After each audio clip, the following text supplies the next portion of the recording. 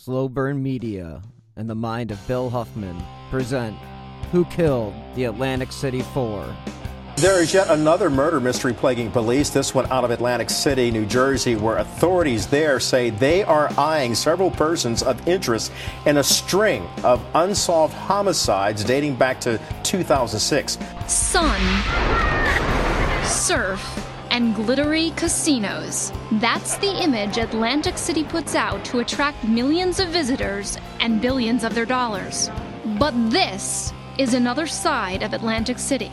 November 20th, 2006, two people stumbled across the body of Kimberly Raffo. When police arrived, they found three more women's bodies, no more than 50 yards separating them. They worked the Atlantic City boardwalk. They were all found murdered and dumped in marshlands. Those murders remain unsolved. The search for clues continues 12 years after the bodies of four women were found in a West Atlantic City drainage ditch. The bodies of Kim Raffo, Molly Dilts, Barbara Breedor, and Tracy Roberts were found in the ditch behind the Golden Key Motel, November 20th, 2006. Investigators say the work continues every day to try and bring the people behind their deaths to justice. Anyone with information is asked to call the Atlantic County Prosecutor's Office. Curtis Silva for CBS Philly. This is one of those men, Terry Olson. He and his lawyer, James Leonard, agreed to an interview. Did you murder these four women? I absolutely did not have anything to do with it. This fits the FBI definition of serial killing. After finding the bodies here, one of the challenges investigators faced was that the elements had dramatically reduced the amount of recoverable evidence in the case. They worked the Atlantic City boardwalk. They were all found murdered and dumped in marshlands. Those murders remain unsolved. Everybody counts. Everybody, every person's a child of God. And we view every person, every victim of every crime, particularly, crimes of violence like this, as worthy of our best efforts. And anyone with information is asked to call Crime Stoppers at 609-652-1234, or you can call 1-800-658-8477. That's 1-800-658-TIPS. These were ladies who had a particular lifestyle, a lifestyle that caused them to want to live below the radar. Tracy Ann Roberts, 23, was from Delaware and moved to Atlantic City for a job dancing. Without any disrespect to Mr. Olson, he's not Machiavelli, okay? He was simply answering their questions. I think that he presented to them an attractive target. Hello and welcome to Who Killed the Atlantic City Four? I'm your host, Bill Huffman, and on this week's episode, I am again joined by Nick from the True Crime Garage podcast to discuss the case in a little bit more detail, as well as discuss some of the suspects that have been interviewed throughout the investigation. Now, this case is one of those that boggles the mind because, again, four bodies were found in one location in a span of about 300 meters, and yet there are no suspects or any persons of interest that have actually been arrested. They've had a couple of suspects that they did name in the public, but according to authorities, those suspects have been cleared through DNA and a variety of other means. Now, to say that they do not have any involvement, I won't go that far, but I will say that it is one of those cases that without any more information from another crime scene or something along those lines, we are probably going to be in a stagnant situation unless somebody comes forward. Now that there's a $25,000 reward being offered by John Kelly's profile group spark some interest amongst the community and get people talking. Because the only way that this case is going to be solved is somebody's going to have to talk.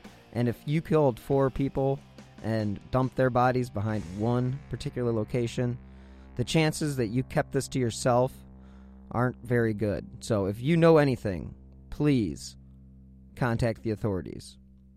So just to give you a little background, again, four bodies were discovered behind the Golden Key Motel on November 20th, 2006 in Atlantic City, New Jersey. The four women were Kim Raffo, Barbara Breedor, Tracy Ann Roberts, and Molly Delt. Nick and I do discuss that in our conversation that I will get to in just a moment. But I just wanted to give you a background on the case. Again, these women were found behind the Golden Key Motel, which is on a strip of very seedy motels in West Atlantic City. All four of the victims were considered homicides, but only 2 of them were able to be determined as strangulations or asphyxiation as the cause of death. Now, all the bodies, as I mentioned before, did not have any shoes, and all their heads did face towards the skyline of Atlantic City. Nick and I discussed that as well in our conversation. So instead of telling you what our conversation's about, I figured we might as well just jump right in. So I will let you guys go and enjoy my conversation with Nick from the True Crime Garage podcast as we break down who killed the Atlantic City Four. I'm a serial killer just like this dude is. I know that area. I'm from that area. I'm the guy that can help you find your man. And he referred to him as the Riverman. There's actually a book called The Riverman, Ted Bundy and I Hunt for the Green River Killer by Robert Keppel. And that is personally one of my favorite true crime books. And that was published before Gary Ridgway was identified as the Green River Killer. You know, Bundy definitely played that card till the day he died, really. I mean, it was... What's scary about that to me is that you're going to have, if in fact this guy killed these 4 women and he is truly calling himself or referring to himself as the Riverman, it's a very scary situation because there's 2 things going on there. One, he's identifying with Gary Ridgway, and 2, he very well could be competing with Gary Ridgway's quote unquote legacy. I hate to say it that way, but what do we know about Gary Ridgway? Gary Ridgway said that killing was his career. This man killed for so long, he considered it his career. Everything else in his world was secondary to killing. Who did he kill? He killed sex workers. Why? Because it was easy for him to show up. He was pull up in his pickup truck. They hop right into his vehicle. He killed most of them in his vehicle, at his home, and in secluded areas. Started off dumping them in the Green River. Once police got hip to that and kept finding them in the Green River, he started dumping them in the woods, and then he started burying them. He made it harder and harder for the law enforcement to find his victims. He wants the trail to go cold because he wants to keep operating in the same manner that he knows how. This method of his is tried and true time and time again. So he wants to keep employing that same method. Gary Ridgway is believed he's got like 40-some confirmed kills, and I believe he's confessed to 71. Part of that was he couldn't stop doing it. He was addicted to the sex and to the murder. But on top of that, he wanted to have high numbers. He wanted to have a big number. If this guy identifies with Ridgway, he very well could be competing with Ridgway. He could be really taking to heart Ridgway's words and actions. And if he's doing that, he's going to want to try to beat Ridgway's number. He's going to want to try to go undetected as long or longer as Ridgway did. Gosh, you know, especially if he's moved into different areas that, you know, where you can kind of kill once and move on to another place and it's not even necessarily connected to anything other than just a random killing. I would like to know what insider information Kelly had, if he had any at all, that circles around this whole foot fetish thing regarding Atlantic City. I get that their shoes and socks are missing, but that does not make him Jerry Brudos. No, it does not. And it could just be happenstance that they are missing. You know, when I first started looking into this thing, I wondered, well, is it just a coincidence that they are all facing east? I guess maybe I would think that if it were 2 or 3 victims. 4 seems to kind of rule that out. It seems like that is a thing. That's something. Who knows what it means? It could very well mean nothing at all, other than he doesn't want you to mistake any of these victims for anybody other than his. And I know with some of the victims, the decomposition was so far along that it's tough to really hone in on some aspects of the crime. But do they all appear to have been strangled with a ligature? They were only able to determine 2 of the deaths as being asphyxiated. Okay.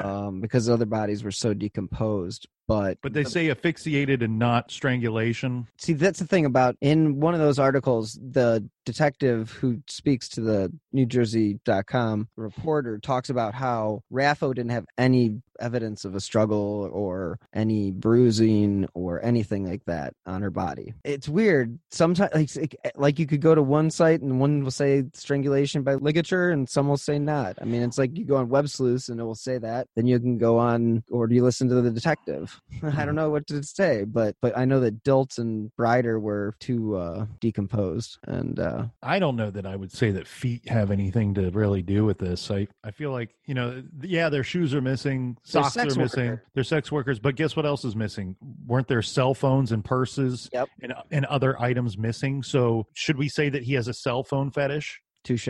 Let me see your cell phone, baby. I don't know. I mean, it could be a thing. To me, it seems like choking and strangling is his thing. Yeah. That's what seems to be the sexual fantasy, the sexual fetish to him. This guy gets more turned on by a neck than he does a set of feet. So when they say, hey, these other sex workers would be aware that he has a foot fetish or he's asked to do things with their feet, he's willing to pay for certain types of acts involving his foot fetish. I go the opposite route. I go to the top of the body. I feel like he's asked to do things with the neck, with choking and with putting his hands around someone's neck, putting objects around a woman's neck, what these workers may know him for. And the other thing, too, is if he's involved in any type of long-term relationship, the woman that he's involved with is aware that that's kind of his thing as well. I definitely think that that's got to play a role. I mean, the fact that the shoes are gone, I don't know. If you're going to say that the 4 bodies facing Atlantic City make it more than 3, then I don't know. I mean, just to play devil's advocate with you in that regard, I don't know. Maybe he does like shoes. I mean, possibly. Is he redressing these women? That's another thing. That's not talked about. And I don't know how many times that's really ever talked about, to be honest with you. And if he is, does that play more toward the idea that he's at the motel or in a vehicle? The fact that there isn't any, serious bruising or, blunt force trauma or anything like that. I just think a lot of these victims were seriously inebriated when they were killed. And they might have been strangled, they might have been suffocated with a pillow or whatever, but I think that's... Or they worked out some kind of deal that they were in a position that would make it very difficult for them to defend themselves. Very Gacy style. Right. There would be things that he could claim that he's willing to pay for with drugs and money, certain acts that he's willing to pay for with drugs and money if they just do or act or behave a certain way. If they're willing to role play with him, that sounds innocent, doesn't it? Mm-hmm. Until you can't breathe anymore, until the lights go out. And guess what? You can offer to pay whatever you want. You don't have to pay if they don't survive the act. This guy's a dirtball, man. And he'll continue. This is his thing to me. That is my bullshit expert opinion, my dumb guy from the garage opinion. This guy, the strangulation, the choking, the asphyxiation, and sex are all rolled up into one fantasy for this guy. Do sex workers ever get pushed to the back as far as crimes? I mean, I love the question. Ever? I mean, because it's obvious that's a stupid question, because we all know that all cases get pushed to the back burner as cases progress, which also leads me, and I don't mean to pontificate here, but we have all these cold cases. And we talked with Bill Thomas about this in the Colonial Parkway series, about all the unsolved cases, the thousands and thousands of unsolved cases. If we just dedicated a department in each police force to solving these cases, I mean, it's just why is it so hard to have a cold case unit? Or I understand funding, I understand that stuff, but we pay for billions of dollars and all sorts of shit, and we can't seem to find the money to put together a task force that could solve some of these cases. We both love the show Mindhunter, and again, that's another thing that Bill Thomas likes to bring up, but that's such an old way of police force. It's just the FBI doesn't do that anymore. Well, to answer your first question regarding sex workers, it's really, from what I've seen, and this has nothing to do with my personal background or family background or anything like that, just from my interest in true crime and looking into so many cases over the span of my lifetime, from what I found is it really depends on the area. Yeah, the sex worker crimes against, violence against sex workers, murders, things of that nature, in some areas, you're absolutely right. The police just don't care. Why? Because it's really not a threat to the community. They're out policing the community and what would be threats to the community. The community doesn't consider these individuals part of their community. So yes, in some areas, it does get pushed to the back burner, or to the point of even looking away or going,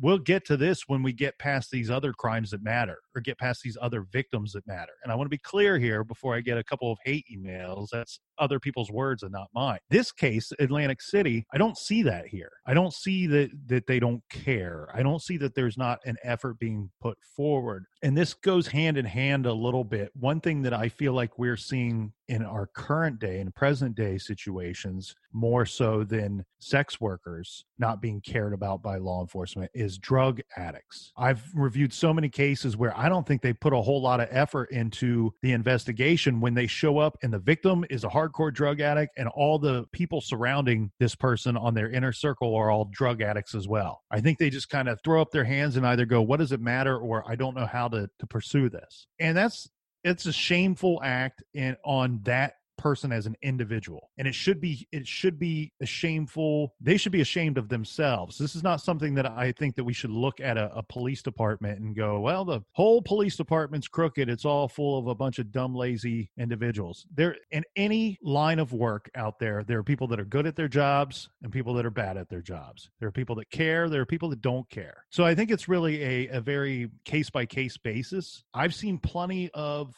sex worker cases where they did care. And, even in Green River, even in that situation, I understand that he got away with a lot of murders for a very long time. I don't think that was because they didn't care. They set up a task force. This city didn't know what went broke trying to find this guy. Yeah, that's a good example of them caring. I was just going to go back, like, I didn't want to interrupt you. And when you were going about we'll move on to the next murder, we'll move on to the next thing. Because, I mean, yeah, that happens. So my thing is kind of going back to the statement I just made before about, okay, we're now reached a point where we can't get any further with this investigation. So we are going to hand it off to, I don't know, like, I just feel maybe I'm just dreaming, I don't know, but it just feels like once it's out of the public spotlight, it doesn't have nearly the desire to be solved. And again, I understand that they run out of evidence, they don't have any leads, but it doesn't mean that, especially Atlantic City, where there's plenty of crime, they've got other crimes that they have to focus on. I mean, murders happen every weekend. It's just like Cleveland. I mean, Columbus has murders like every weekend. I mean, every major city does. This isn't right. Like, yes, is there a problem in the country? Yes, we get it. I get it. But in this particular situation, I just find that the sex worker scene in Atlantic City, it's one of those things that they sort of, since it's a casino area and sex working is technically illegal still, it's only legal in Nevada. I also think the police look the other way, just in the sense of even who they're talking to in cities like that. That's my 2 cents on it.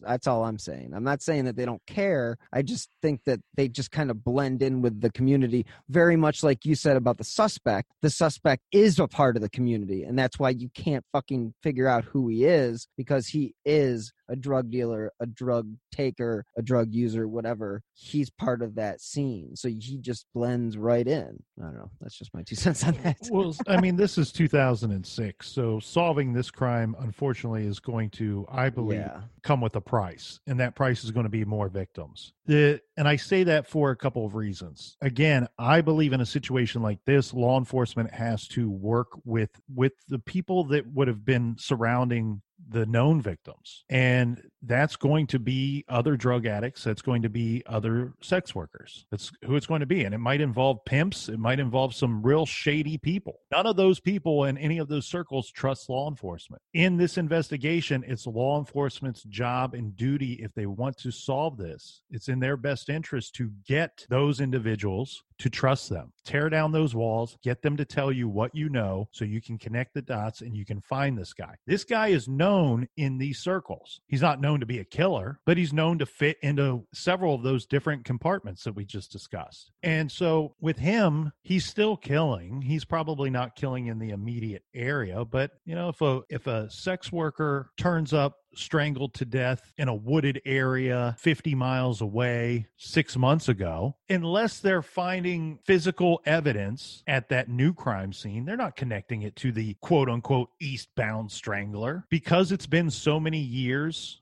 I get that they are refusing. That's the new Is that the new hip thing nowadays? Law enforcement's refusing to call it a cold case. Like it's like you've only thrown in the towel once you've announced that you've thrown in the towel. It's so funny you say that. I just noticed that too in like the last year or so. It's like we're not going to call it a cold case. It's got like a stigma to call it a cold case. It's got a stigma now to it apparently.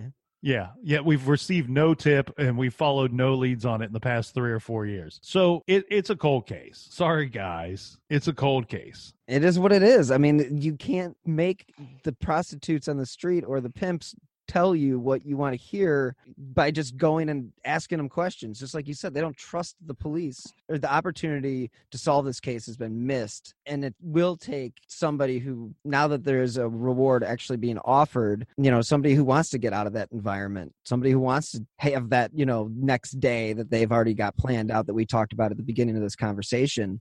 Hey, you know what would be a great step in that direction is that chunk of change that they're going to give me. Right. And I think that was thrown out there to help, obviously. And the other thing that makes this even more of a colder case than just the time, it's the lifestyle of the individuals that could provide information to you. That amount of time is greater than it would be. It's like dog years compared to people that live normal lives, right?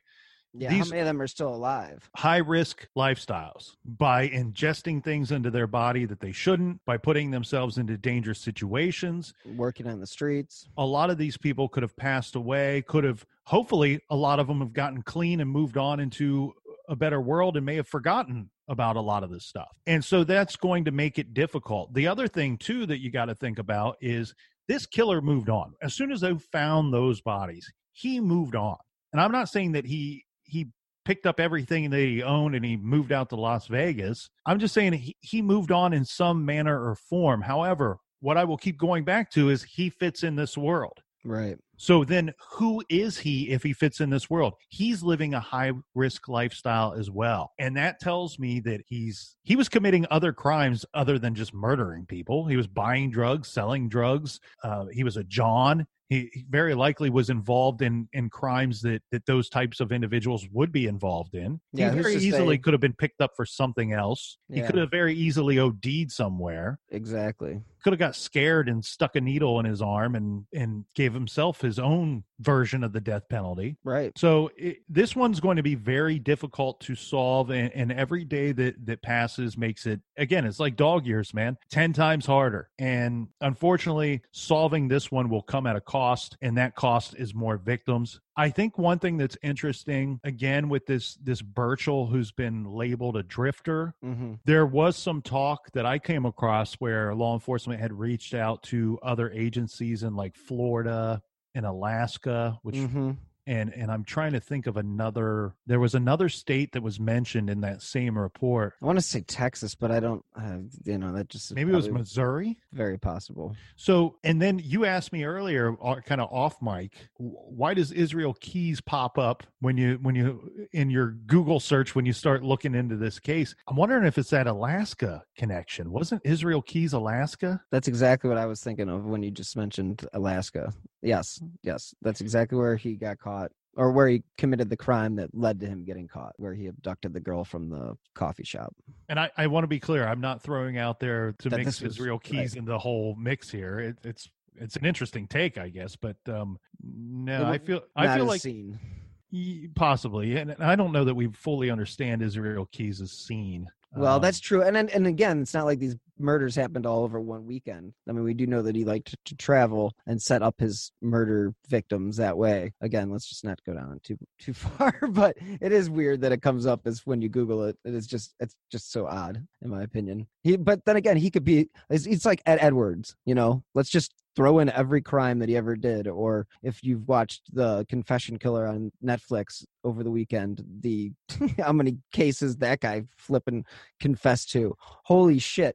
I mean, it's one thing to hear about Henry Lee Lucas, and then another thing to see Henry Lee Lucas. I mean, this guy is so full of shit. I mean, not to go again off on a tangent, but wow. No wonder John Walsh doesn't believe Otis O'Toole had anything to do with Adam Walsh's death, Well, Henry Lee Lucas lived such a boring life until he was arrested. And it's like, okay, man, we're going to give you, what do you want to eat? How many packs of cigarettes you want? where do you want to go to today? Okay, that's what we're going to do today, as long as you keep talking. Yeah, it was that was one of those things. I couldn't believe it. I'm like, and then at the end of the series, and then, did you watch it? I did watch a little bit of the first episode, and I'm not. This isn't a spoiler. I'm not spoiling anything. But the amount, okay, and I won't even just give it. But the amount of murders that they actually do attribute to him, like 3 or 4, isn't it? Okay, what they can connect him physically to, yes, because he killed his mother. That's a fact. He killed that girl. Was that girl his niece, or was it some girl they picked up in Texas? Yeah, he claims to have killed like 150 some people. No. He claims to have killed 600 women. So give or take a few hundred. Give or take. And he literally starts off, it's like 150 to 200, then it's like 400, and then it goes all the way up to 600. Now, they've obviously been able to figure out that not every one of these cases is connected to him, but some of the cases didn't even exist. That, and then basically he was being fed by the law enforcement everything that he was being told, or that he was telling them. I mean, he was, and I actually don't feel like most of the detectives involved in that whole thing. Some people refer to it as a scandal. I don't know that it was meant to be anything other than some detectives wanted to interview somebody, and I think maybe they ran a little wild with it.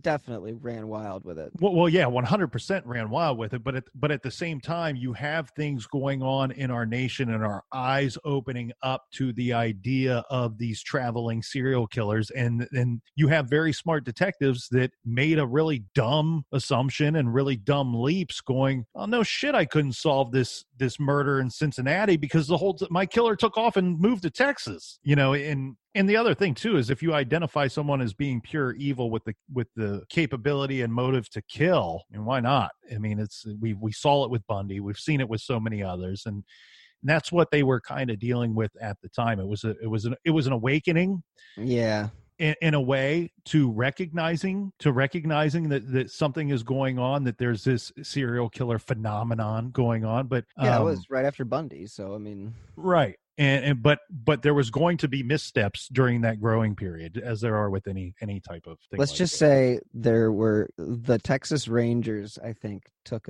a little bit of a hit for this one because of the fact that they still to this day attribute him for 200 murders. Right. 200 murders. That's just the Texas Rangers, that nobody else does. In all reality, too, Henry Lee Lucas was a man that couldn't think his way out of a paper bag. So this is not some Hannibal Lecter criminal mastermind. This was a low-level scumbag drifter who only thought about what he needed for that day. He didn't think about the next day. He didn't think about the next week. He was not somebody that could trick 24 people into being killed. It was he's an impulsive moron, and I mean that's really opportunistic. Right. He was no Ted Bundy. He was no Gary Ridgway. Was not even considered, as far as IQ goes, to be a very intelligent man, or even an intelligent man. But Gary Ridgway, and this is what I think we have here too with Atlantic City. Ridgway adapted. He was smart enough to adapt when they started finding the bodies in the water. He was smart enough to put them in the water to begin with. That destroys some of the evidence. They start to find him in the water. He doesn't care about his moniker, the Green River Killer. No, he starts putting them in the woods. Why? Because they're going to be looking for him in the water. Then he has another problem. When he starts putting them in the woods is when he starts going back and having sex with the dead bodies. Yeah, so that's a problem. It's a problem it's increasing his risk of getting caught. By this point, law enforcement is well aware that some of these guys return to the bodies. Mm-hmm. And we saw this with the Atlanta child killer. We see it in the Green River Killer case. We see it in the Michigan murders case. I can't think. His name always escapes me. Oh gosh. Yeah. Norman. Just give me 2 seconds. I know the damn thing. We're talking about the co-ed killer. Yeah. I mean, the co-ed killer, not Edmund Kemper. Right. Co-ed killer. The original co-ed killer, I would guess you would say. Yeah, because I mean, in all reality, I mean, he was before Bundy. So I mean, he was 67 to 69, and yeah, it was John Norman Chapman. John Norman Chapman. So, and then he was known at the time though as John Norman Collins. So with all three of those cases, we know that they set up they pretended not to find a body. body and set up surveillance around those bodies, waiting for the killer to return. Make no announcement that we actually recovered the body. Let's see who comes strutting up in the middle of the night or in the middle of the afternoon looking for this body, or just happens to put themselves in the area of this body. And so what Gary Ridgway did was not to save himself from the despicable, gross act of having sex with a dead body. It was to save his own ass from getting thrown behind bars, because guess what? The true fantasy involves a live victim, and that all goes away once I get locked up. And I think with this drifter, with this, I keep saying drifter, but with this Atlantic City, no, he is a drifter individual, I think he's adapted, but only because those bodies were found. Again, he didn't care so much that they would be found. I don't think that he put them there thinking that they would never be found. That would just be dumb to think that. He put them there because it was convenient. Yeah, it was convenient for him. And I think the fact that it was right off the expressway, I think that can lead to the thought that it may have been, long haul truck driver, which everybody loves to go to, first and foremost but again, it's unfortunate. But again, when you're profiling, that's everything about what we said at the start of this show. You profile the offender, the victims, the area, and the situations involved. And when profiling all of those, what do we see here? This is an area, the motel, the Black Horse Pike, all of it lends itself to a transient lifestyle for the victims and for probably the offender as well. So I wouldn't be shocked if it was a trucker or if it was, a drifter or something of that nature. The tricky thing there gets to be the quick turnaround with your last victim between last being seen and being found. Well, I mean, he could have committed the crime and then left town the next day. I mean, it's just the fact that they just so happened to stumble across the victim. I mean, I don't know. It could just be a coincidence. The truth about the Haditha massacre has been covered up, but not anymore. I know you know what happened. They went into houses and killed women and children. What are you thinking? What a mess. U.S. Marines murdered innocent civilians in cold blood. And at the center of it all is 25-year-old Sergeant Frank Wuterich. And me. Murder in House 2. A new podcast from Crowd Network.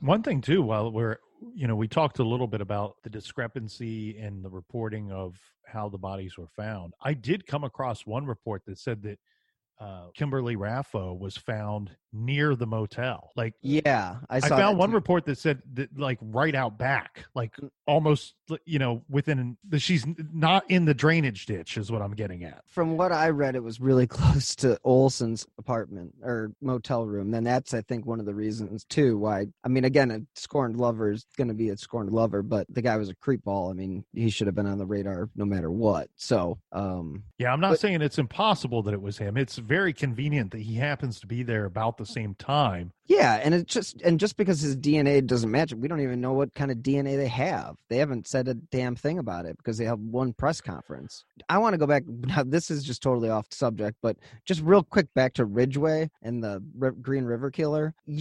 His killing spree started in 1982, and he was throwing the bodies in the river right away. Well, what occurred before 1982 was the Atlanta child killings, where they talked on the national news about how, if the bodies were found in the river, they wouldn't be able to find fibers or whatever. You got to wonder if he was aware of that. Atlanta child killer was the opposite situation. He was first putting them in the woods and in other areas on land, and then he adapted to putting them in the water. Here's the thing. If that's why this guy Burchell is so scary to me, because he's referencing a killer who has the same type of victims, who's doing the same type of acts. This is almost what I would expect to see. There was one interview with the serial killer, and I can't remember his name off the top of my head here, but he said in his interview to the FBI, I believe this was to John Douglas, said, when you were a kid, you grew up and you probably collected baseball cards and you probably could read off baseball and football stats. Well, I read about serial killers. I collected Detective Magazine. I knew stats, but I knew stats from killers. And say it was Kemper. And so you are exactly right. A lot of these guys, if they're somewhat organized, They are aware of previous killers. They're aware of things that got these previous killers caught. They're aware of not only that, because some of the things that these previous killers did are portions of their own fantasies. They want to read about it. They want to study about it. They want to learn how to do it. And you're exactly right. I don't, that's why I think this Burchell guy is very, very scary to me. He has a lot of the markings of what I would expect to see. And I would love to know what Denise Hill, was that her name? Yeah. I would love to know the details of what she's telling police, what were involved in the quote unquote confession that Burchell gave to her. Yeah, I mean, from what I determined from the article that I was reading is that she didn't go into too many specifics, but it would be interesting to talk to her and see if she was still alive, or around, or clean and sober, or would even remember that type of thing. And I think that's kind of goes back to what you were saying also about all these people. It's 13 years old, or 12 years old. These people live a high-risk lifestyle. The chances of them, remembering anything from that time in their lives, even if they were clean and sober now, is probably few and far between. So, you know what I would be if I were the detectives? My ploy to the public would be, we want to talk to sex workers or drug addicts who fought off an attacker. I wouldn't be surprised if there was someone who got away. And that's who we want to talk to. Who was that attacked you? How did they attack you? What do you think the motivation was for their attack? Can you identify him? Can you locate this person? That's who you need to talk to. You can find a victim within that group of people that don't trust you. They might trust you if they identify as a victim, if they recognize that you might be able to help them. It's just, I don't see a situation here where they're turning away from it because of the victimology. I just wish that there were connections made. Maybe there were. Maybe that's how this whole conversation with Denise Hill came about. But that's going to be your way of solving this is talking to people that are truly peers of the victims. Yeah, this is definitely one where you're going to have to get out on the street and actually do some boots on the ground type of policing. And I think that is, it's probably something that they did obviously after the fact, but even if you're going to, because I know that in 2015, 2016, I mean, the Atlantic City prosecutor's office is trying to make it a point to get this case solved because it's, for one reason, at the very least, tourism. Who wants a serial killer when you Google Atlantic City to come up? Right. You know what I'm saying? Like, it's not a good look. Now, if it says serial killer caught, that's a little bit more of okay. But because everybody's got somebody that does something wrong. But man, I mean, even Cleveland had Cleveland Strangler, the East Side Strangler, whatever the hell they've nicknamed him. But I mean, we had Sowell. So I mean, that's just one of gosh knows, how many serial killers are out there. What serial killer did you have in Columbus? We've had some. There was one that they were tracking here in the early 2000s, and it was weird because there was really no understanding that it was the same guy. He was actually killing on his inner circle. Like all the victims had a connection to him, and that's how they easily found him. But it was like 4 bodies turned up, but it was not in a way that you would connect them. The public wouldn't connect them. The papers didn't connect them. It wasn't until after the fact that they're like, oh, we arrested this guy for, you remember those 4 murders that happened in the past 8 months or last year and a half? Those were all connected, and it was all this dude. We've had several. There were the Blood Brothers back in I think it was the 70s. They were, I think they called him the 22 caliber killer, which is a name that's been used before and since then, and it turned out to be 2 brothers. Oh, that's ironic. Oh, is that why they called him that?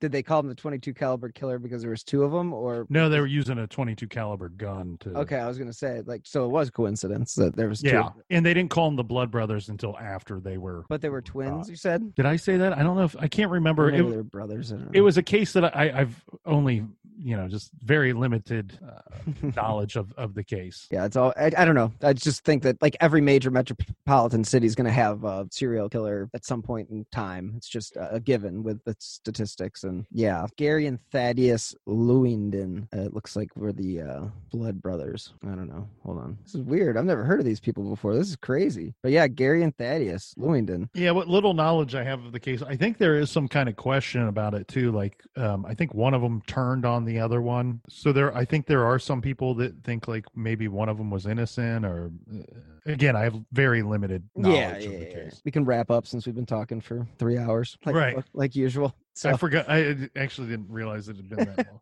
It's but we only started on yours at a little after 10:30, so I guess it worked out just fine. It worked out fabulously, actually. So let's just wrap it up. And so, Nick, now that we're kind of discussing the case, we kind of reached a point where where the authorities are. We don't really know where this case is going to go from here. Do you have any final thoughts? Yeah, I think this case is probably connected to some other cases out there. I don't think that they've obviously made the connection. I think there very likely could be other victims. 100%, I would think it to be very strange and very unlikely that it's connected to the Gilgo Beach or Long Island serial killer. Again, this individual very well could be serving time. I think that the offender lives a high-risk lifestyle, or did back in 2006, and that could add to what I think is probably the unlikelihood of solving these 4 murders. I think it's going to take the solving of another case to lead them back to these cases. I do agree with you on that. It's one of those unfortunate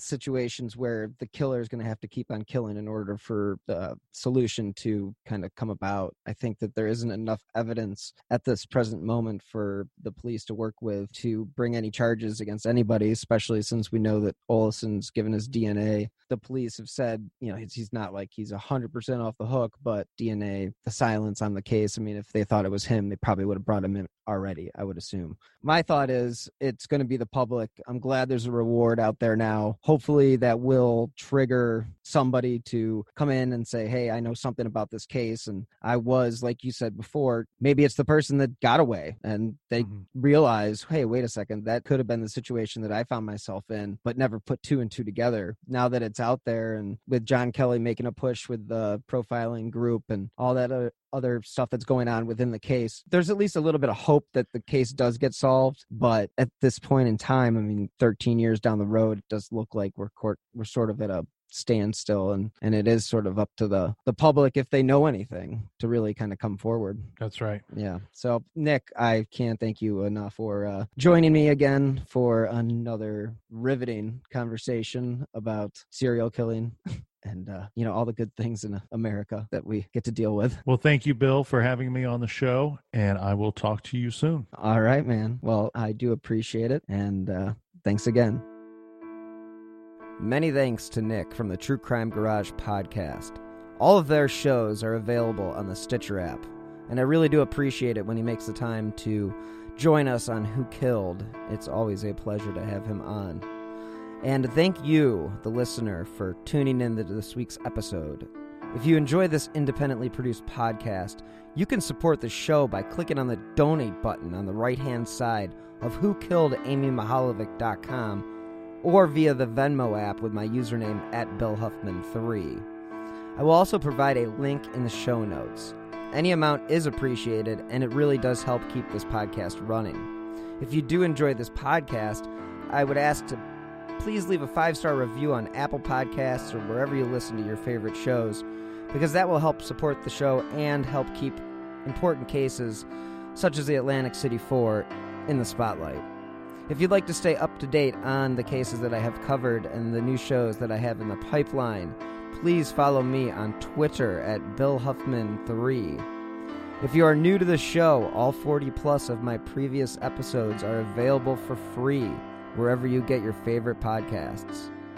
The FBI would like to know if you have any information leading to the arrest and conviction of the individual or individuals responsible for the death of the Atlantic City 4.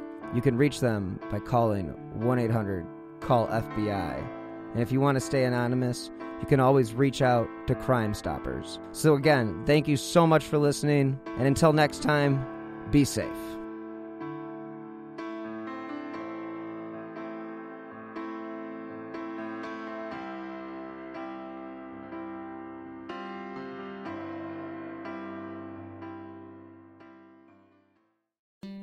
Hello everyone, my name is Tom Kearns and I host the Anglo-Saxon England podcast, where I cover the history and culture of England from the departure of the Romans in the 5th century to the Norman conquest in 1066. So far we've surveyed the collapse of Roman rule in Britain, the migration of the Anglo-Saxons, and the history of Northumbria from its beginnings in the mists of legend to its destruction at the hands of Viking raiders in the 9th century. I hope you'll come and give it a go.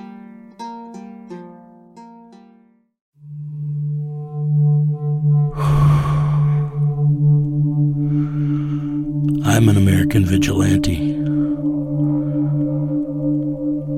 I have a question for you. What would you do if someone you cared about was abducted, taken from you?